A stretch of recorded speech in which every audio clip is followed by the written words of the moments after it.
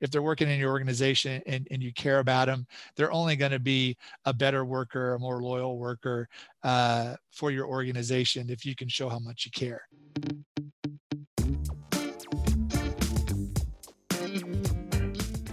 As we've been doing a lot more work at One Huddle in the nonprofit space, I bumped into our next guest, Ian Adair. On top of being a 3-time nonprofit CEO, Ian was the Senior Program Manager for Diversity and Inclusion at T-Mobile. He's been recognized nationally and internationally for his work. In 2016, Ian was chosen as one of the top 100 must-follow giving influencers on Twitter by Give Local America. In 2019, he was named one of the top 100 charity industry influencers on social media, and he was recognized as one of the 30 nonprofit founders that will impact the world in 2020 by Cause Artist, a global community and social enterprise platform. His experience is tremendous across the category, and we're excited to talk to him. Ian's also the author of Stronger Than Stigma, a call to action, stories of grief, loss, and inspiration. In this conversation with Ian, I wanted to talk to him a little bit about not just the nonprofit space and the category as a whole, because as we think about workforce, being connected to the nonprofit community is becoming more and more important, not just for finding new talent, but for connecting with our community as a whole. But also, Ian's done a tremendous amount of work around mental health. Knowing that it's Mental Health Awareness Month here in May gave me a little bit of extra reason to talk to Ian, not just about his perspectives on employee engagement and the state of the workforce and culture, which are all stuff Ian covers for companies, but also how this is impacted by mental health and the challenges around programming for mental health for companies today. So with that, here's Ian Adair. Now, let's bring it in.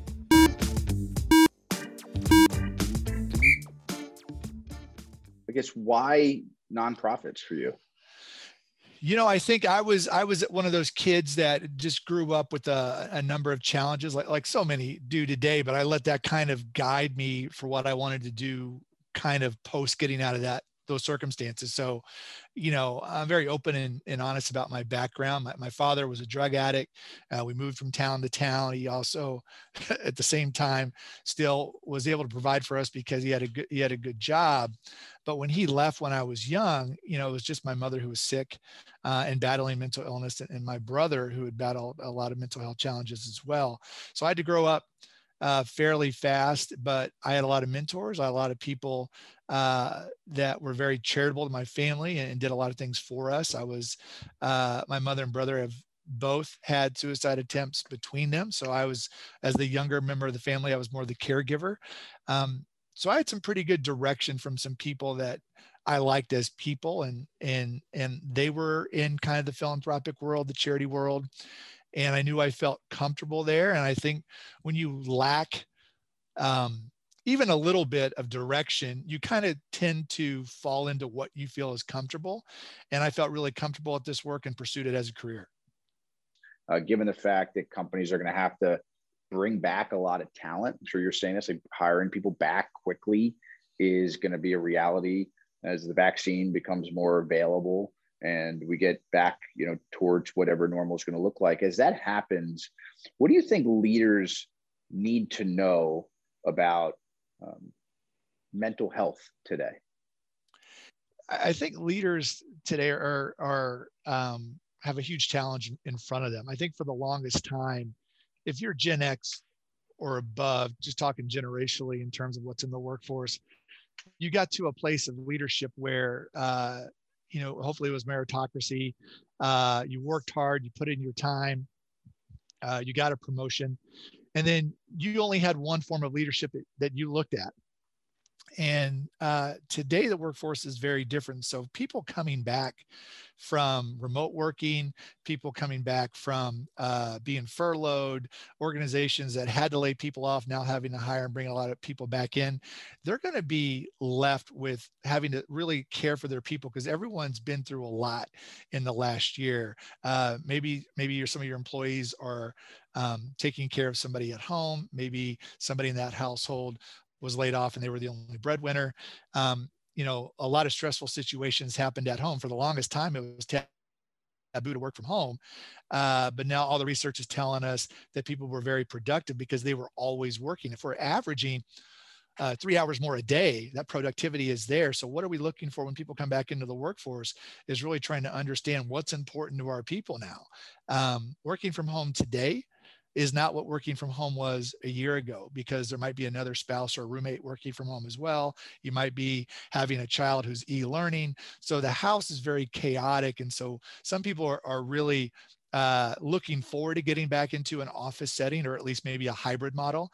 But I think leaders really have to understand today that their workforce has been through a tremendous amount of emotional stress, anxiety, isolation, depression. And although they might not have had a leader worry about their mental health because of how leadership used to be, the role of leadership has very much changed. And I like to say that leadership today is really more about taking care of the people doing the work than the work itself. And if leaders want to be effective, if leaders want to keep their best people while also attracting and recruiting top talent, they're going to have to change their leadership style in order to do that. And, the pandemic has one of those things that's really brought a lot of these things to life. Yeah, you're right. That, we thought we were so connected and the pandemic happened, and it was wild for me to see how many companies, given all of the technology, even as they bought Zoom and bought Slack and bought a lot of, again, software, their workers were getting more and more disconnected, and it almost, you're talking about leadership, it's a real strain on managers, leadership skills that were built for a environment where you're face to face versus one that's largely remote. Right. We were all told, basically, in a relatively short period of time, that we had to be socially distant. But I don't think anyone really comprehended how long that period would be. I don't think anyone really understood what that meant. And somehow during that time, we not only became socially distant, we became emotionally distant as well. And so that lack of emotional connectedness that you spoke about meant more to a lot of people than they thought, and they didn't realize it until they were gone. And now when you're trying to check in on your teams and check in on your employees, and you're trying to do that through Zoom, unless you've had some training and some education, it's hard to tell when somebody is going through a rough time. You can't just look at their productivity level and think, okay, well, all of a sudden they're not being productive. It's their work environment, or it's them, or they're not passionate about the job or the mission anymore. Now we need to understand that a lot of factors could be at play that's doing that. And I think the leaders that take on that role, and I call that role sometimes our culture caretakers within an organization. And that's just basically understanding that they need to check in on their people.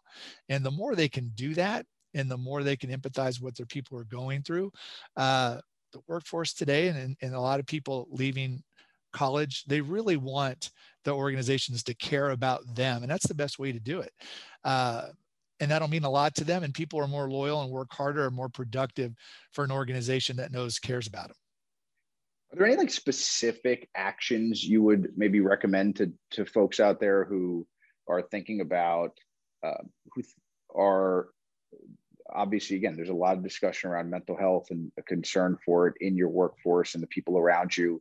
But I mean, I can't help but say that it feels like it's one of these topics that leaders and folks know is important, but then they move on. It's sort of like, Black History Month happens in February and then it doesn't happen again. We talked about this the other day with someone on diversity. It's, Human Trafficking Awareness Month is in January. That's big for January. And then, we move on. You have, topics, these sexual harassment and diversity training happens online once a year for companies. And then, that's not enough. I mean, how do any specific tactics you would have for companies to actually address the topic head on and try to help someone who might be feeling pain or in need in the moment?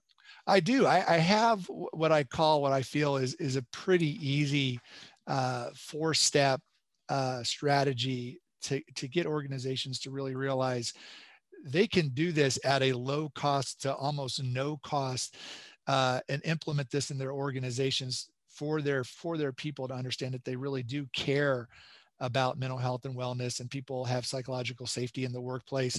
I think fortunately for mental health, or maybe unfortunately, however you want to look at it, we have awareness days all over the calendar. And I think awareness days just make it easier, because I'm a former diversity, equity and inclusion program officer for T-Mobile. So I know when you have days available, it just makes it easier to disseminate information to the workforce, to share information, to have lunch and learns or share videos. But Mental Health Awareness Month is coming up here in the month of May.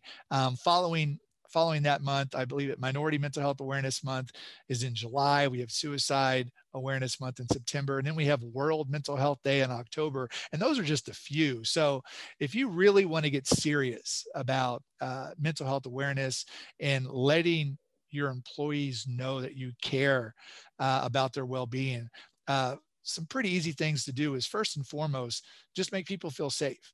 And that requires leadership to really step up and let their employees know that we want to make mental health and wellness a priority. We want to create a safe space to talk about mental health. If we already know that 1 in 5 Americans experience a mental health condition in a given year, that's 20% of our of the people in our country are experiencing something. We should know that probably means there's a few people in our organization currently experiencing something or suffering from something right now. So let's openly talk about it. Let's talk about how we're going to create that space. Let's talk about how we're going to, both online and in person, how we're going to educate our people, make them aware. And that's first and foremost. The second thing I like to do is tell people, share stories across all levels. But leadership should really start with this. There isn't a group that I talk to, whether it's on Zoom or an audience, where I just to kind of get this conversation going, I ask them, who in the room or who on the Zoom call has been impacted in some way, either yourself, your family, or one of your closest 5 or 6 friends, by suicide, mental illness, or addiction. And an overwhelming number of people raise their hand and say they've been impacted in some way, usually 90-95% plus. What that does is that allows the people that have asked you to come and speak to really see how this issue has impacted their folks. It allows the people in the audience to take that collective sigh of relief that they're in a safe place because they're around other people that have had a shared experience. So when a leader steps up and can say, I had mental illness in my family, I had somebody, a close friend of mine died by suicide, I've been a caregiver for somebody who had an addiction issue, and they talk about that those personal stories allow somebody who might be suffering in your organization right now to feel a little bit more safe to disclose if they're going through something, because they know they're working for a leader that values mental health and their mental health and well-being. So sharing stories across all levels is the number 2 thing that I always say is usually one of the most impactful, and a lot of people really get a lot out of it because it brings coworkers together. The third thing I suggest is just educate your managers and your supervisors. Being a manager, a people manager, is tough. There's always personalities. We know most people leave jobs because of their manager or their supervisor. So how can we train managers today to be able to understand and recognize when somebody's struggling from grief and loss, or somebody is having an issue with their mental health? No one's asking them to become their mental health counselor or mental health professional. We just want you to be able to identify it and feel confident enough that you can help steer that person to get help. Because if they're working in your organization and you care about them, they're only going to be a better worker, a more loyal worker for your organization if you can show how much you care. And then the final thing is make wellness a priority. Wellness is kind of an overused term, but really encourage what we hear so much about, kind of a work-life balance, promote exercise and healthy living and healthy eating, make it a competition. Friendly competition always comes from wellness events that can really bring employees together, do 5Ks together or charity walks, and have raffles. A lot of insurance companies that have accounts for large organizations have money set aside that they can give you for wellness programs and wellness incentives. And I know that's been something that's really helped my organization, because we're about 650 employees, really bring the group together. And we deal with crisis mental health. So we've seen a lot over the last year. And when we incorporated our employee recognition with our employee wellness program, that's what helped bring staff morale up. And that really helped employee engagement as well. How did that work? What type of what type of recognition, what type of rewards are most effective? Well, with recognition, a lot of companies still have traditional employee of the month programs, but when, like I said, we're 650 employees, picking out 12 employees of an employee base that large, the program really doesn't mean anything. It's almost like a lottery at that point. We've changed our culture of recognition, our organization, to recognize and have directors nominate people who are just doing incredible work or have received great recommendations from patients or patients' families. The culture has very much changed. I know early on, people thought it was going to be a lot of time and a lot of investment of time, and they kind of fought the process.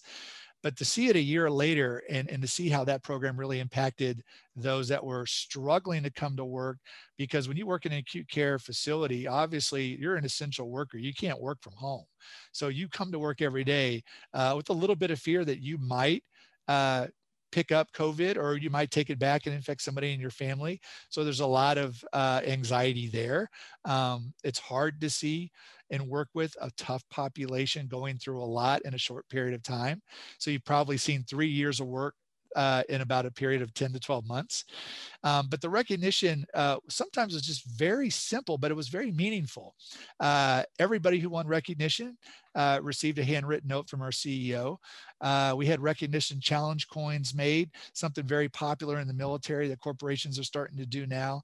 That I'm looking at one right now that just kind of says Grace Point employee recognition and going above and beyond, and they're oversized coins that people can carry with them or have on their desk that really create a sense of belonging with the organization. We have a small gift card attached with it. I think it's around $10. And then we gave out a t-shirt too, because we're a pretty professional organization that have to dress a certain way. So when we have some neat shirts that we're able to create that people like wearing when we have off kind of casual days, it really creates a neat environment around our campus for people to show how much they care about the organization. And again, not a lot of money was invested in this program, but it's great to see directors get excited when they're nominating people and that we're recognizing between 10 and 20 people a month now and not just 12 a year. Yeah, it's wild. It's like it's the easy stuff that's so hard, but it's, it really isn't hard if you make it important. The recognition you're talking about, rewards, it's always surprised me how the simplest rewards, it's not the $100 Amazon gift cards and the Apple Watches and the iTunes gift cards that are necessarily going to be the best. Yeah, I think people, usually when you get things like that, you get people really excited about it in the beginning. And then it kind of fizzles out because there's no sense of belonging to the organization when you do those kind of things. When we get people together, we get their teams around them, and they have, and it's a surprise to them. We make it as special as we can, and we have directors from other divisions go and support those kind of mini ceremonies, little 5-minute get-togethers to say the reason we're all here today is to support so-and-so, and we'll read something about that person, why they were nominated, and just a look of surprise, just how they feel being recognized in front of their peers, and not just, a name on a computer screen on Yammer or Slack or something like that, but really in front of the people that they work with is something special to see. The gifts themselves are just tokens of appreciation, but it's the recognition in front of their peers it's what the feedback that I've received has been the most meaningful to these folks, because we don't know what they're going through at home. And a lot of them have been going through some challenging things, and to show up every day and to get recognized for their work, that means a lot, not only to the organization, but it means a lot to the employee. Sure. I have to ask you, just because given your expertise and background on the nonprofit side, so many young people today, it feels, in my conversations, there's just so much great stuff happening around the nonprofit category. I think some people, I know 3 or 4 friends who were in a startup who have spun out and said they're going to start up their own nonprofit. It feels like there's this very healthy wave of, and maybe that's a positive out of the chaos of the last year, is people starting to reconnect with social mission and where they can make an impact, better than maybe working inside of an enterprise. Any suggestions, any feedback, any advice for folks out there that are thinking about starting a nonprofit or trying to grow theirs? Well, it's funny. I talked to a lot of especially a lot of young people, and a lot of people that, are in their 30s and 40s, decide to leave their job that they weren't happy with and pursue more of a passion project. For the longest time, I'm 46 years old. You grew up seeing people work at companies 25, 35 years, and you don't see that anymore. You see a lot of people realizing how much choice they have.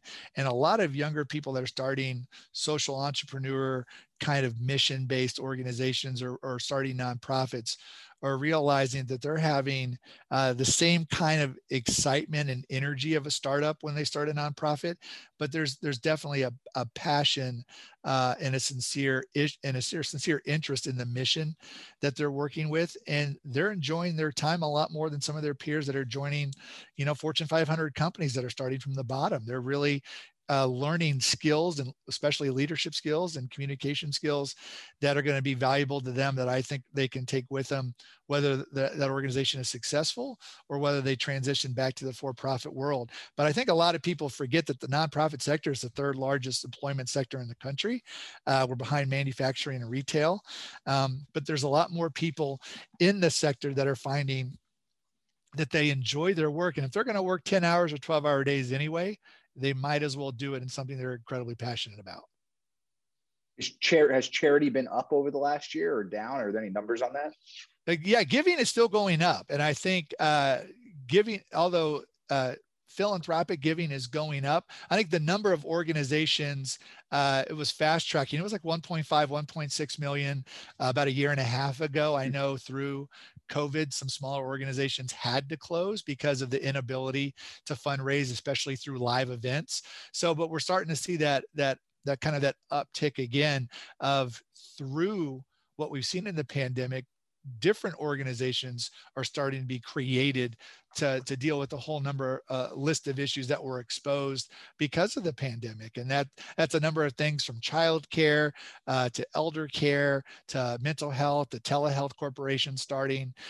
So there's a whole slew of work opportunities that were kind of some white space there that were exposed, that people are starting to fill those needs now. And so we're going to start seeing those organizations that had to close their doors pick up again. And we're already starting to see that. But charitable giving is still on the rise. I think people realized there's only so much your government can do for you. There's only so much your corporation can do for you. Philanthropy and nonprofits are filling a gap where there is still a need in service. And so I think people are seeing that, and they're deciding to start their own organizations. Ian, last question for you. We ask everybody, obviously future of work is a hot topic right now. What is your hope for the future of work? I think for me, the future of work is an interesting thing, because it's the future of work is going to be led by leaders who care about their people. I know the future of work is an organization or a company that you enjoy going to every single day. The future of work is something where you can find balance in both family and work. But I'm excited because I think the future of work really is going to be more about caring about people than it is going to be caring about productivity and profit. And I'm hoping that's the case as I see organizations understand what the workforce today, being 70% of it being millennial or Gen Z, what they're asking for. And if they don't meet the needs of the largest section of the workforce, then it's almost going to force them to change for that to happen. So I'm excited for that, for the future of work, to care more about people, because that's what the workforce is demanding. Ian, I love the work you're doing. If anybody wants to connect with you, how can they find you? The easiest way to do it, both I'd say Twitter and Instagram, is just both accounts. I'm very active at Ian M. Adair, IAN MADAIR. People reach out to me all the time. DM me if you want to have a question about mental health, starting a mental health or wellness program. I'm happy to help out and give some advice, because we're all in this together and we need to help each other out. I think people forget we're still of all the great apps out there, and I have them and use them for meditation and for staying calm. The best resource we have is each other, and we need to use that function on our smartphones that we forgot to use a year ago, that we're starting to use a little bit more of now, and that's the phone function. So reach out and connect with your peers, because we're all here to help. Ian, thanks for talking today. I really appreciate it, Sam. Thank you so much.